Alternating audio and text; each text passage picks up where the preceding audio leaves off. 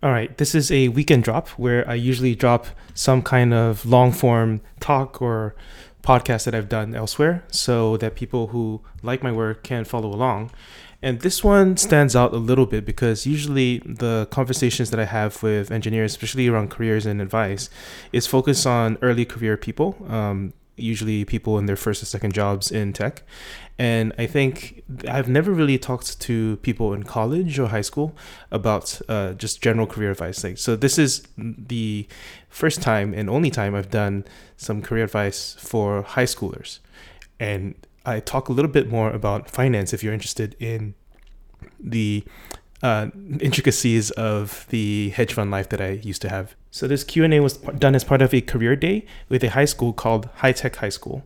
And they basically brought in a bunch of industry people and asked them questions about their jobs. And mostly it's a way for them to get a real sense of what kind of careers that they want for themselves. So keep in mind, this conversation is met with that in mind. And if you have a high schooler or college person in your life who you think could benefit from Learning Public or who is considering a career in tech, this could be helpful to them. So, one of our first questions, actually, we can start off with what you just said. You said you have some regrets about your initial career. Do you mind telling us what you studied in college, actually? Yeah, so I went to UPenn, Wharton, the Wharton Business School, and I studied finance. So when I was in high school, I just straight up just applied to the most prestigious, just like look at US News and World or whatever the ranking is, and just applied there without really a second thought. And I thought that finance people kind of ruled the world. Like if you know how money works, then you'll never go broke, I guess.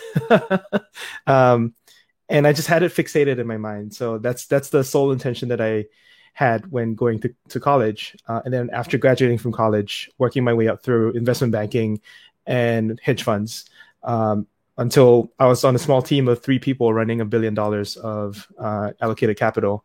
And we can talk about that, but there are some downsides to that. And I realized that my personality just wasn't a good fit for finance. And it took me too long to own up to that when I thought I was just not trying hard enough. Yeah, that motive's like super understandable. That was a really insightful answer. Thank you. So, I actually believe that your finance background has helped your career as a developer, or was it just a completely new start? It helped.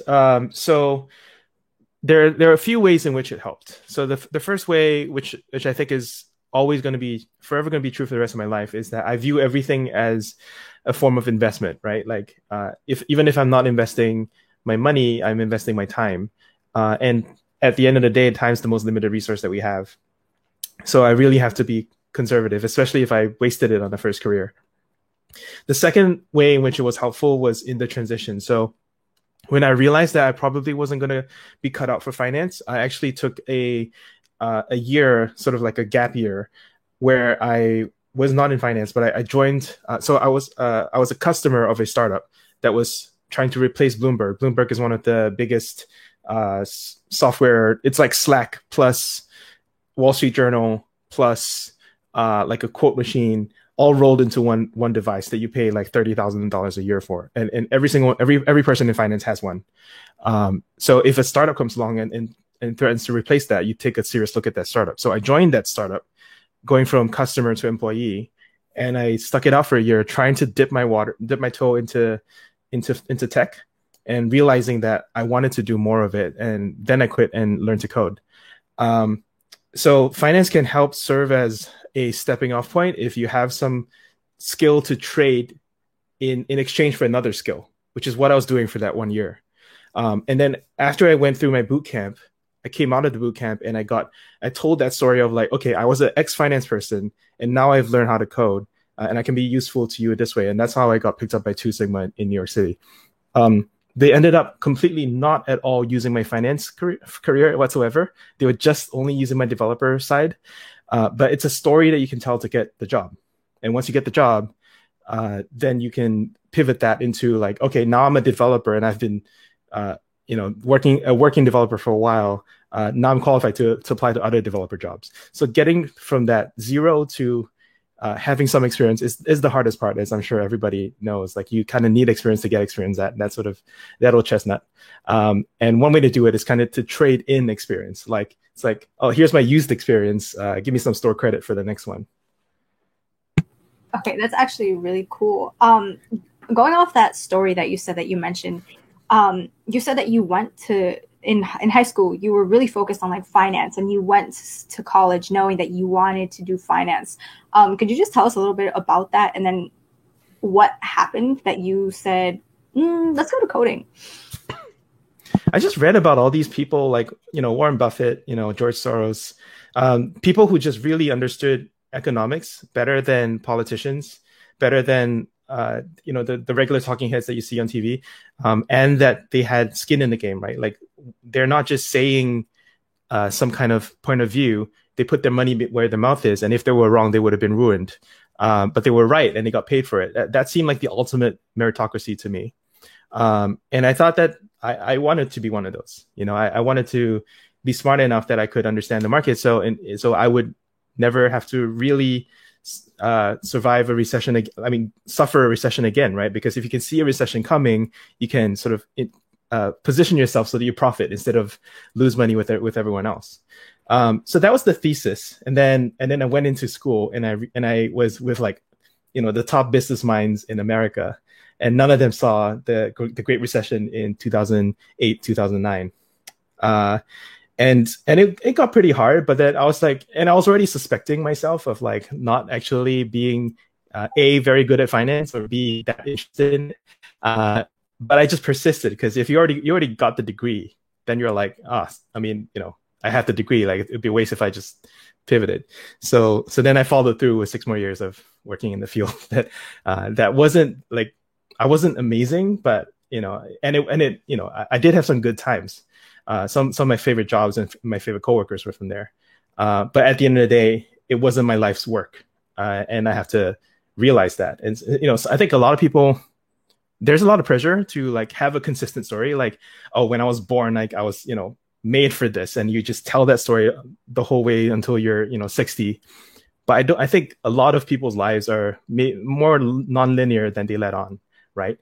So when you hear people's success stories, they often leave out the parts that are, where they went off the trail for a little bit and then they came back on. So I would like to be, more honest and open to you guys, because I think the reality is most of us are like that. We struggle to find our way even when we're 30. I'm 35 now, and I only think I got it, but ask me again in 5 years. Thank you for saying that, especially to a room full of very indecisive high schoolers. We don't know what we want to do, but the college admissions process, they ask us for one coherent narrative. So you said that you didn't have the type of personality for finance. Could you clarify what type of personality do you think is the right fit for finance? I don't know if I don't know exactly what I mean when I say personality. So I'll just put it this way. So I was in a multi-manager market neutral equity hedge fund. So what we do is we buy and short stock, trying to generate pure alpha. So our investments are not supposed to go up and down with the general market. They're just supposed to make money on an absolute basis, no matter whether the market goes up or down.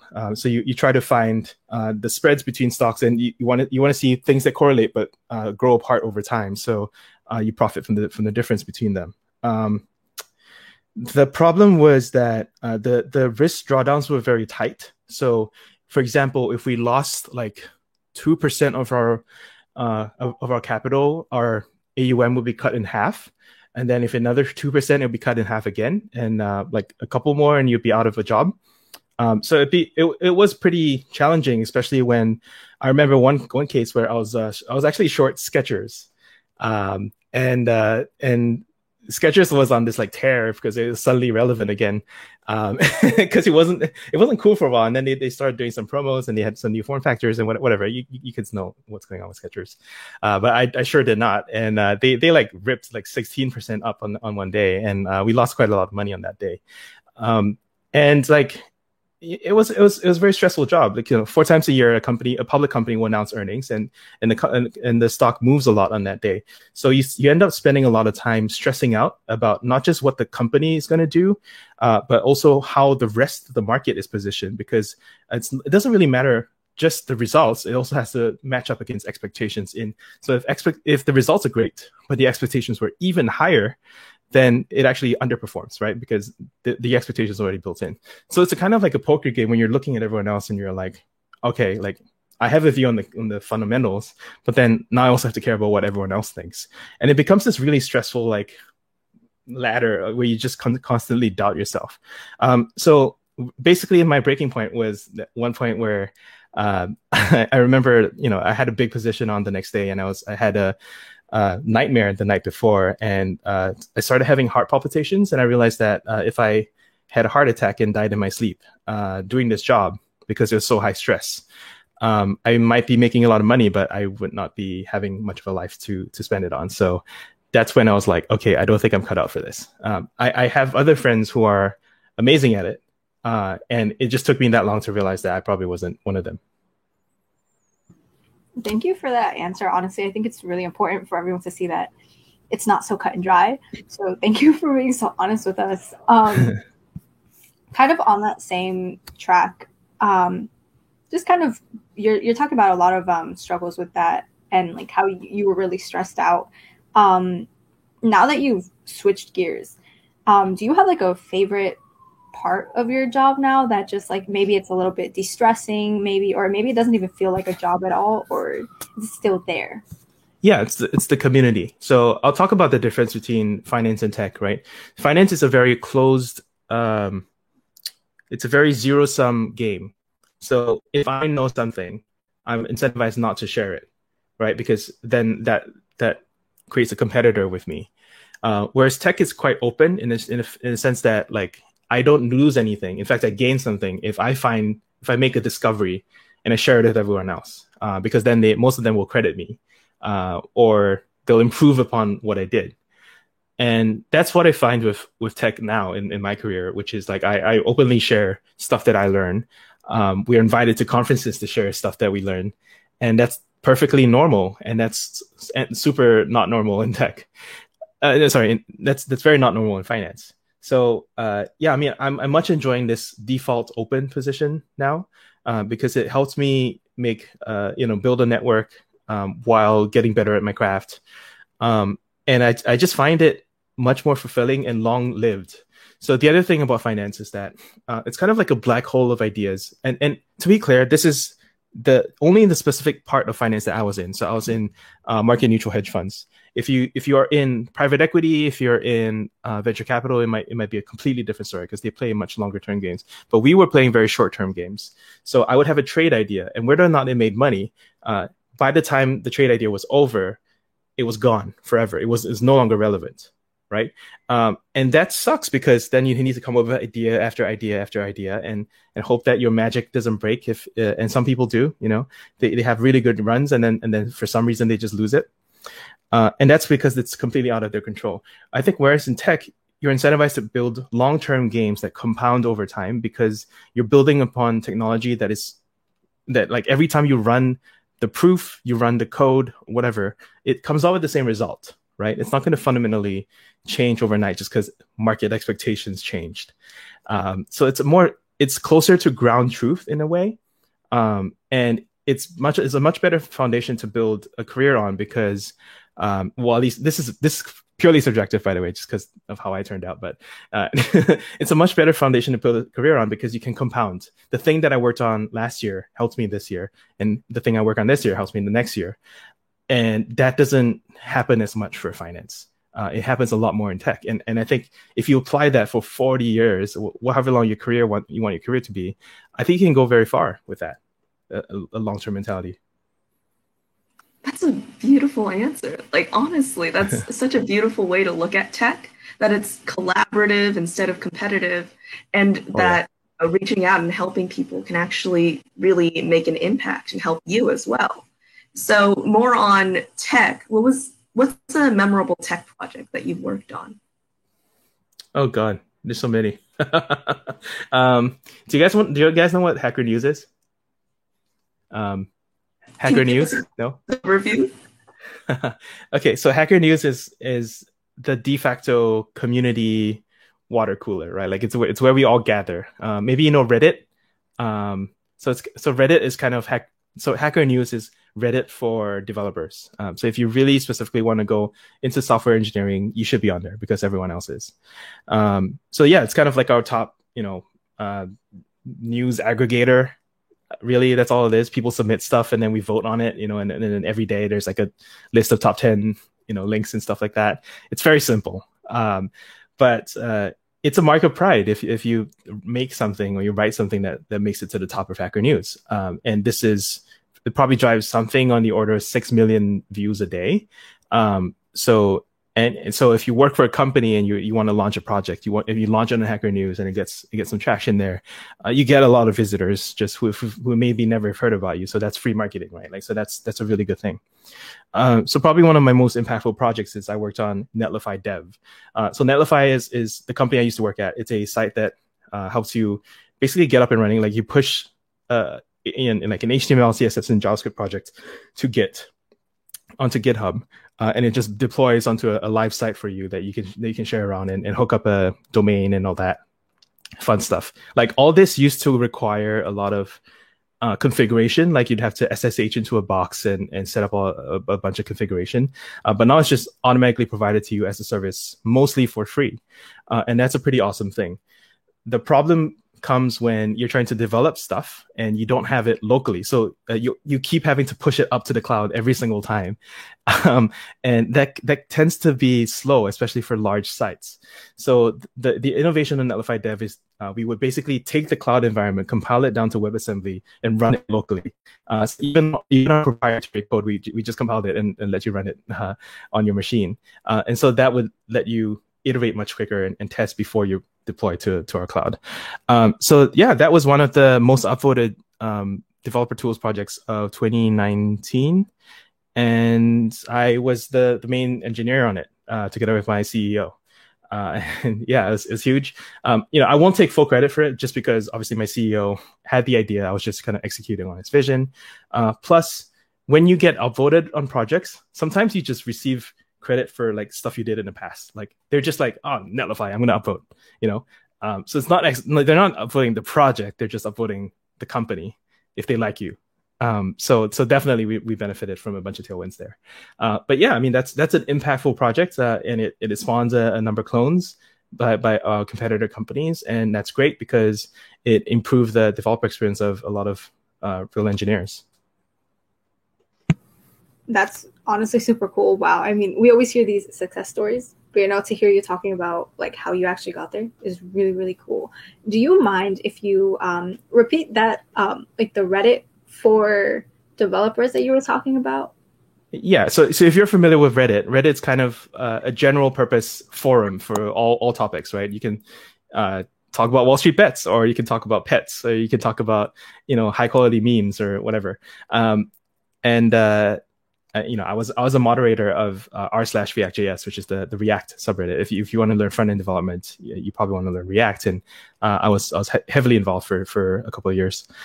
So yeah, Hacker News is a special purpose Reddit that only is dedicated to software engineering topics. That has a different community because they only go there for software engineering stuff. Reddit tends to swamp you with like a whole bunch of like unrelated topics in the feed. So you might be looking at cute stuff. You might be looking at politics. You might be looking at like guns. I don't know, whatever you're interested in. But Hacker News tends to be heavily moderated to stay on focus. So that's what a lot of people like. But there's good and there's bad, right? That there are a lot of cranky people on there because it's anonymous. So you get mean comments, and you got to take it together with the good stuff. Really quick. It's just Hacker News, right? So HACKER News. Right. Yeah. It's at news.ycombinator.com. There's a broader history to this. So Y Combinator is a startup accelerator founded by Paul Graham. It is the most successful startup accelerator in history. That's funded Reddit itself. So it's older than Reddit. and it's also funded like Coinbase, Airbnb, Dropbox, like Stripe, like just every new and up and coming company that you've heard of has gone through Y Combinator. So part of the reason they run this forum is to get you to register that they're by association. If you ever want to start a startup, you should go to them, right? There's always a strategy. There's always people don't run this stuff for free. There's always an end game there. Always. Mm-hmm. Yeah. So, all right, going back. I'm so sorry. You said you studied finance in college. Now knowing what you know between the differences, would you go back and change that? Would you go straight into that's the question, right? That's the question. Yeah, I mean, yes, I would. So Penn was has a very strong computer science program where they created like the ENIAC computer, and there's some of my classmates were involved in some of the earliest self-driving car projects that won the DARPA challenges that eventually became Waymo and the Tesla self-driving car projects. And I could have got involved. I saw those self-driving cars and I was like, these nerds, they're just working on toys. And I just walked off and went to my finance class, right? Like, what do I know, right? These guys getting paid millions of dollars and I'm a chump. Yeah, so absolutely I would have taken that path if I knew it. But part of life is that you make mistakes and you don't regret them because there's nothing good can come out of that. But I definitely think that maybe something I would pass on to my high school self is don't get too locked in to what you think you want, because you don't know jack right now. So like listen to the stories of other people, listen to the and if you think you really love an industry because like you've just heard good stuff about it, maybe that's just because people haven't told you the bad stuff. They don't, you haven't listened to the open and honest conversations where they tell you about the bad stuff, right? Because a lot of people, when they do interviews, especially on like NPR or like some of the top outlets, they only tell you the good stuff because they're trying to present a good image of themselves, and that's fair. But as someone picking a life path for yourself, you might want to know the full picture. Yeah, it's really insightful. And so since you're talking about, hearing about all the bad stuff as well as the good stuff, what would you say are some of the bad stuff about the tech industry? Hitting You're you very with sharp. I like that. Good call, Catherine. So honestly, there's a fair amount of oh my God, there's just, where do I start? Okay, I will say that it's very good. So I mean, that's why I'm still in this, right? I would not come here and tell you otherwise. Start. Okay, starting strong. Exactly. Okay, so we don't know how to measure productivity. We do not. Is it lines of code? Is it number of hours spent? Because I can spend a long time writing code and then coming out with completely useless stuff. And because we don't know how to measure productivity, we don't know how to pay people. We don't know how to manage people. And there are a lot of theories on how we might do it. And there are a lot of successful companies where engineering managers will come out of a successful company and say, like, this is how we did it at Uber, therefore it is the right way because Uber is successful. Therefore, if you adopt what I did, then you will be successful. But there's a logical flaw there, which is like, would it have been successful anyway without you? And nobody ever questions that, or because there's no counterfactual, right? You just get one shot, and a lot of the industries run that way, right? We'll look at some successful practice from Netflix and go like, yeah, Netflix knows how to do that. Why don't we be more like Netflix? Because Netflix is successful. And this is called cargo culting, right? Like we import the practices of another company because they say it was successful for them, without really realizing if that was the real cause, or if we're anything in a situation like them that is transferable. There's all these really hard questions to answer, which no one really has the time for because we're all too busy trying to churn out products. So there's that, the whole question of does anything that we do mean anything? Obviously, some of it does, but it's very hard to know. There's a saying in medical school that half of what they teach you, mind you, this is medical school. It's like it's science. half of what we teach you is going to be wrong. We just don't know which half. So you got to learn the whole thing, and keep in mind that some of this might be wrong. Similarly to psychology, like there's a whole replication crisis. Google this, by the way, if you're taking notes. Replication crisis. A lot of things that we think we've taken for a fact, like the Stanford prison experiment, like the marshmallow experiment that people might hear about. There's a lot more nuance than in the popular culture, and people are re-examining these fundamental beliefs in their industry and discipline, and realizing that it's built on a very shaky foundation. Anyway, not to give you existential crises, but software has that as well. So there's other stuff like there's a lot of fights within the software industry, which get very ugly. There are a lot of, I mean, I'll say this right here, like, so if you look at the charts, I'm talking to two young women right now.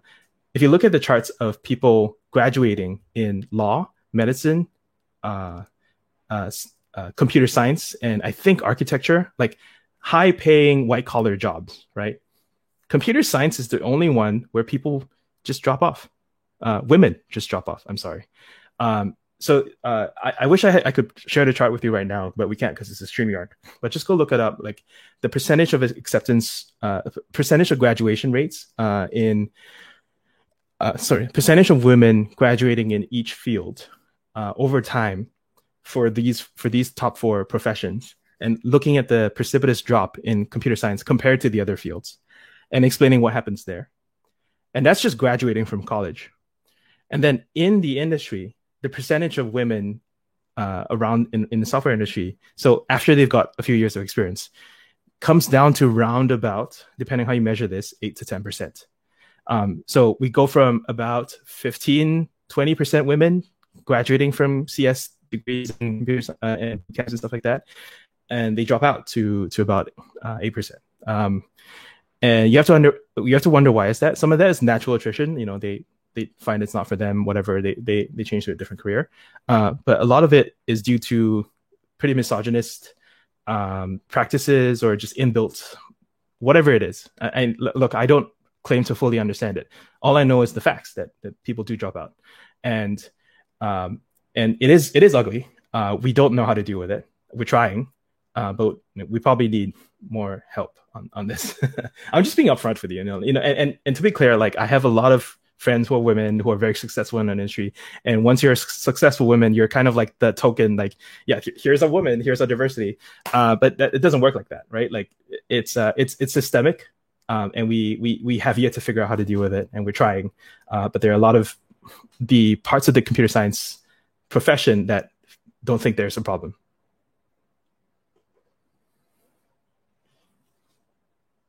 Sorry, was that too harsh? No. I think you're like spot on. So as a girl who is trying to get into engineering, I've realized that like a lot of my experiences, I've been in a lot of situations where I would be the only girl.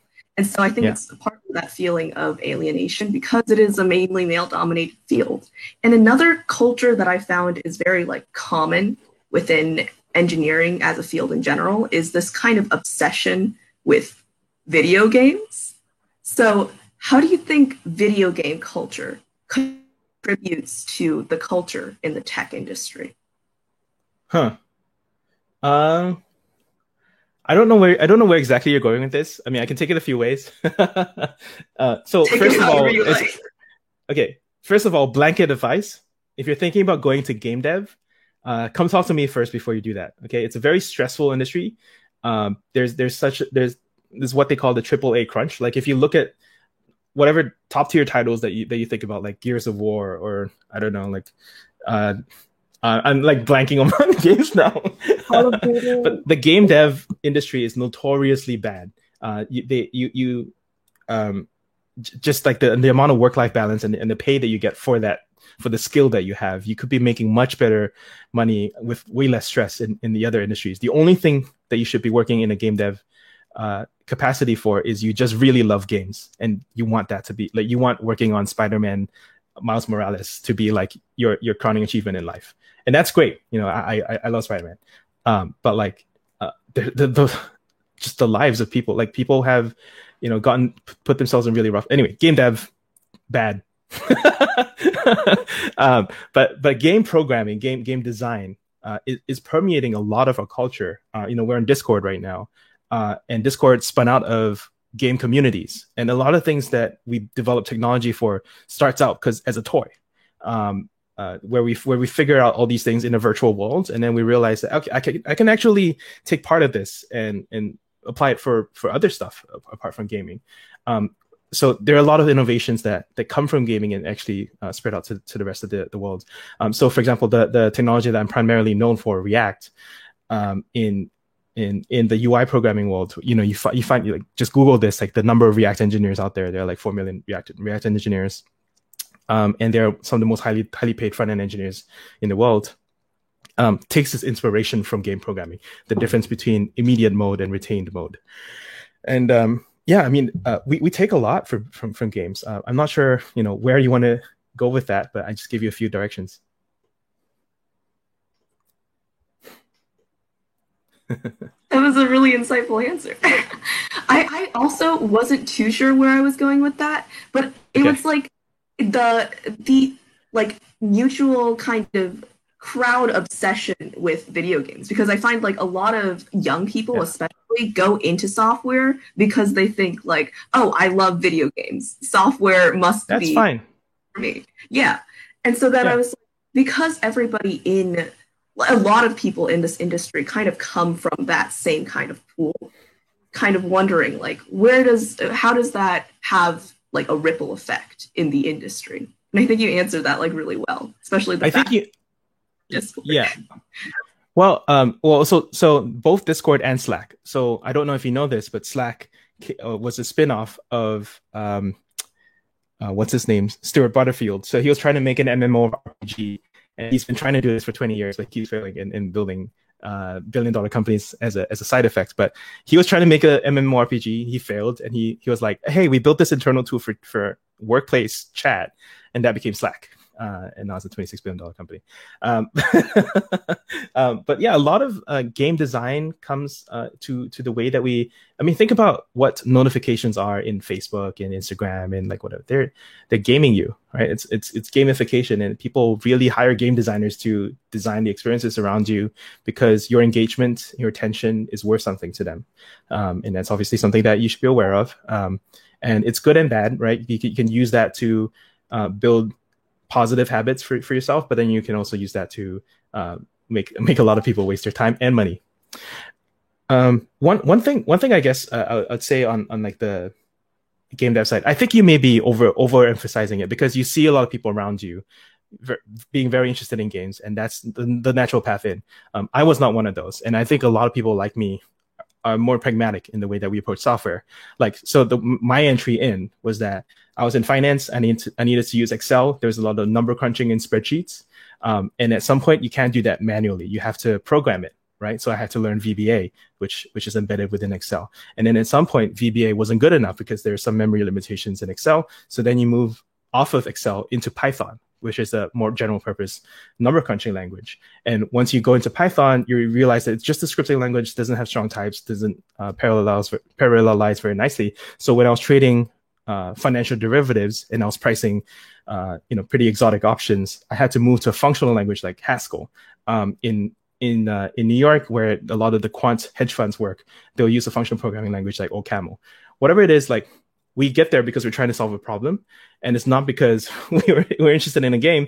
We just think that computers are very good tools to that, and they're the only way you have to learn to speak the languages that the computers speak to get to the goal, which is making money or like processing transactions, whatever it is you're trying to do. Okay, number one, this is all really, really cool. I think like this is more than just learning about like finance and tech. This is like learning both about finance and about tech. So this is really, really cool. Thank you so much for all of this. Going off of that, actually, you said your end goal at the end of the day. Could you like walk us through like a typical day for you, like in your job? Okay, so my job is very different from a typical software engineer job because now I'm sort of a head of department. So I know. Thank you.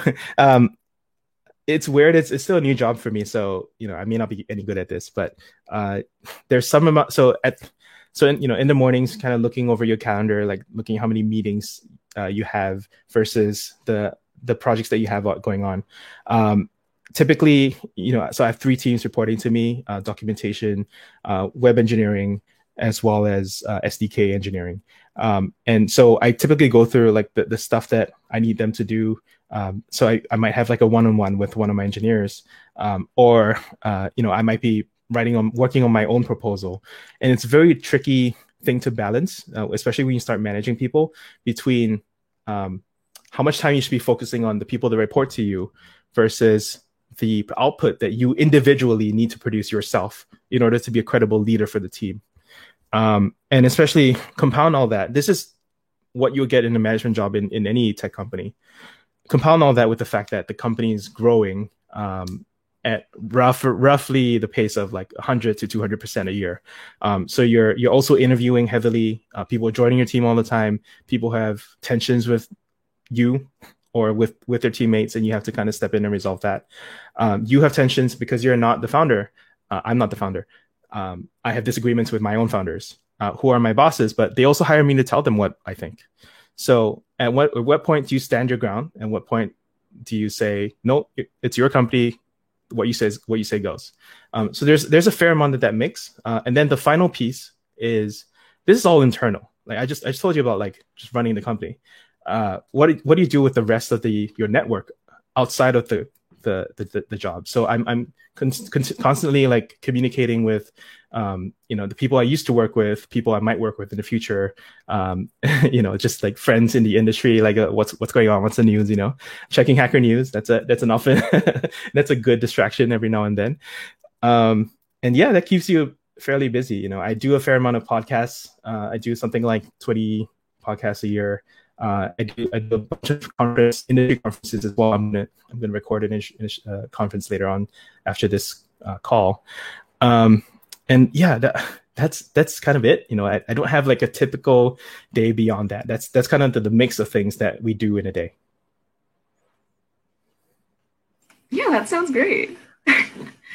So because we're here at a hackathon, we have like a lot of STEM hopefuls in this audience. So they're interested from everything from coding to engineering. So what kind of skills would you say are the most important for someone interested in a job like yours?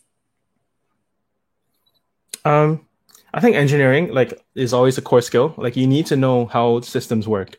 You don't have to know every language in the world. You don't have to know every stack in the field. But you do need to know how to ask the right questions. And so I always try to emphasize on people, because Google exists and Stack Overflow exists and Reddit exists, it's actually pretty easy to get the answer to your question, if you try hard enough. The problem is asking the wrong question in the first place. If you do that, then you're never going to get a good answer. And understanding the system well enough to ask the right question gets you a lot further than if you just focus on the just getting an answer all the time. I don't know if that's too abstract for you, but that's something I think a lot about. Yeah. So like once you get the base engineering skill done, so there's a typical career progression in software engineering would start out something like junior engineer or just regular engineer, and then you go to like engineer, depending on the size of the company. Like let's say you're at like a Microsoft, there'll be like engineer level 1, engineer level 2, and then you get to senior engineer. And then there are several levels of senior. So there's senior, there's staff, there's principal, there's tech lead, there's distinguished engineer. And that's let's say if you've been at Amazon or Microsoft for 20 or 30 years. And at some level, the amounts of work that you do individually stops mattering as much as the impact that you can have on your team and then your organization or your company. Sometimes you step into an architect type of role where you say, like, I've worked on enough of these systems and I could do it, but that's not the best use of my time. The best use of my time is in designing systems and giving other people the shape of the job to do and letting them have it. And they can come to me if they have any issues because I've done all this before. So part of your job then becomes cloning yourself. and that's the best way to make an impact. So yeah, I've just given you like this is a lot for someone who's not even in the field yet, but there is a progression, and I think the baseline I would just focus on right now at the high school to college age is to just be able to ship interesting projects. That's what you want on your resume, and that's what you use to get hired. And basically, anyone should be able to come to you with a typical idea, as long as it's like in your field. Let's say you're in data science, or let's say you're in financial engineering, or in my field, I'm in front end engineering. Anyone should be able to come to you with a typical project like Clone X, which is like a well-known thing, and you should be able to broadly at least draw it on a whiteboard, but also just use popular frameworks to get it done. And if you don't know how to do that, then figure it out, because self-sufficiency here is a mark of someone who's capable. And that means that as an employer, I can hire you, hand off the task to you, and expect that you can mostly get it done without assistance. Right? That's what you want to achieve. Self-sufficiency. Okay. Got some. And if you ever want to, start a startup, that's also a very good thing, right? Because you're not going to have any guidance. Initiatives. Ooh. Lots of hot words here, guys. This is honestly mind blowing. I feel like I'm learning more than I have in like the past 6 months. Shh, don't tell me that. So kind of going off of that, you said that we should all have like you just said, self-sufficiency and just getting things done and like learning things. What advice would you give for like us, your audience, just watching that? We all want to go into different fields, but like in general, tech. What's that one singular piece of advice that you would give? Wow. I feel like this is the prompt for me to give my standard advice, which is learning in public. This is what I'm known for. My my most popular essay, which has been read by like 1 million people, is this thing called learning in public. And it's a fundamental shift in the way that you learn. So unfortunately, the way that you learn in traditional school doesn't serve you very well in tech. And this is not exclusive to tech, but it works really, really well for tech because it's so positive sum. We just talked about how tech is different from finance because finance is very zero sum. Because tech is so positive sum, when you share what you learn, people are incentivized to build with you and to recognize your work. And this is very different from in traditional schooling, where you study and you compete to get the best grades. Getting the best grades gets you into the best colleges, and there's a limited space of that. Getting and coming out of the best colleges, you want to get into the best job, and there's a limited space of that. It's all very zero sum all the way through. And you kind of keep what you learn to yourself because your goal is just to do better than everyone else. But once you drop that goal, it like just realize it. No one cares. Okay, like no one cares what my GPA is. Okay, no one cares what degree I got.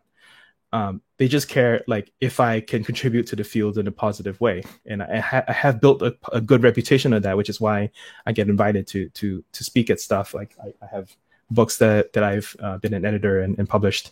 That's just positive purely because you contribute back to your community in a meaningful fashion, and no one cares what your degree is, right?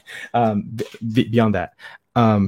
So the default way that you've been taught to study is to learn in private, right? Like to keep everything to yourself, to have notes, like hopefully you write them down somewhere and organize your knowledge in some nice fashion, but you don't share them as a rule. Like obviously you could have like book clubs or whatever. I don't know what it is you kids do, but you don't share it that much. There's a set established syllabus. You study to it.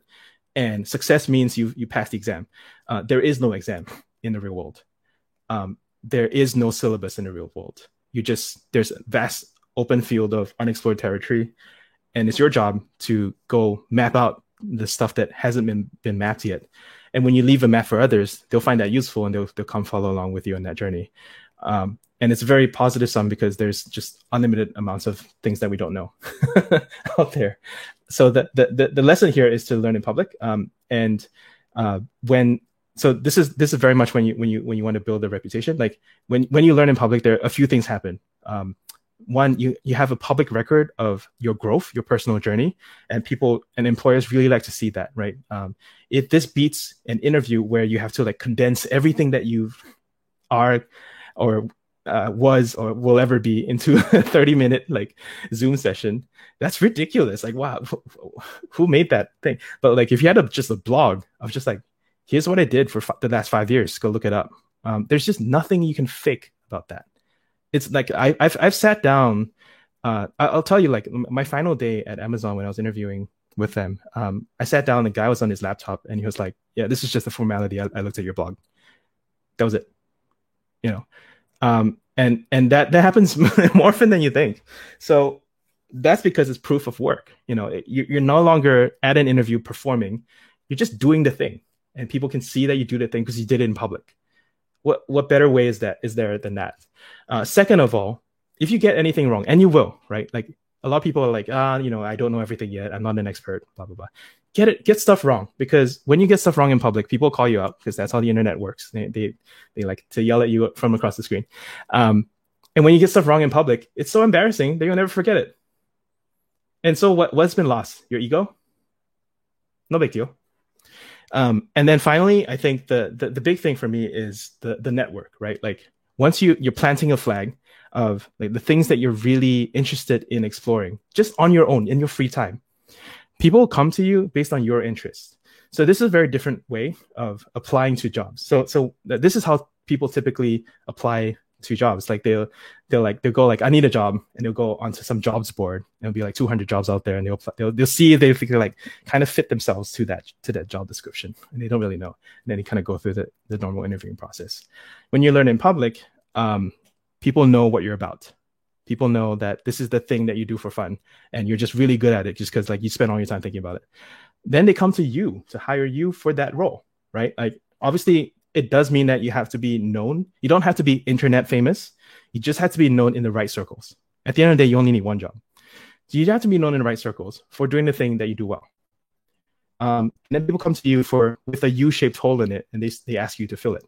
And that's how I got my current job. A lot of like the last 2 jobs that I've had, I never considered myself qualified, but the companies approached me, and it turns out that this statistic may be fake, but there's some amount of this that's true.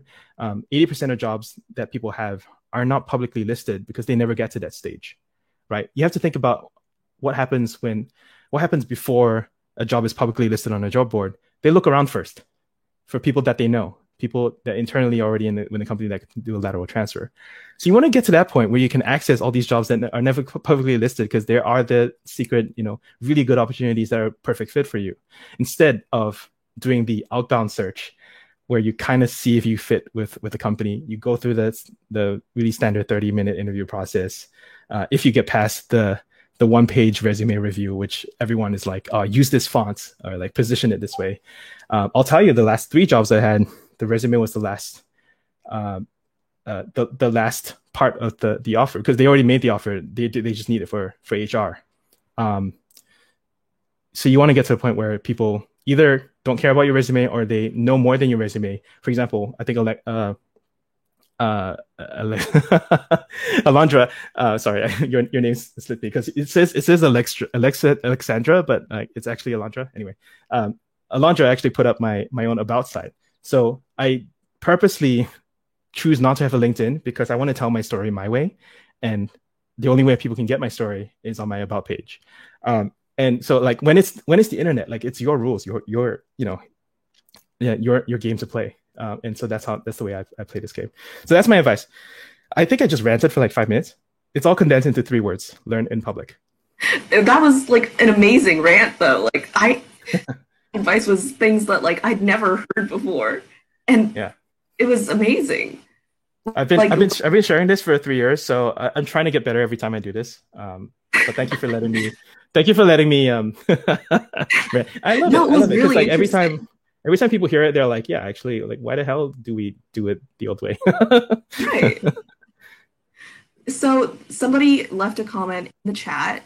It's a question from Mohammed B23. So he asks, "What's the best way for beginners like us to gain experience in the tech industry? And how can we grow connections with people that work in the tech industry?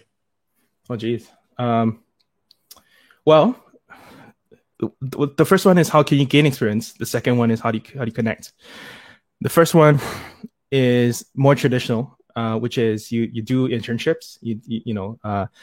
Especially look out for internships where I think the big companies have this nailed down. So if you can get an internship with like Microsoft and Google, definitely go for that. Of course, it's going to be super competitive, so I'm don't bank on it. But I just think like that's like the best way to do it.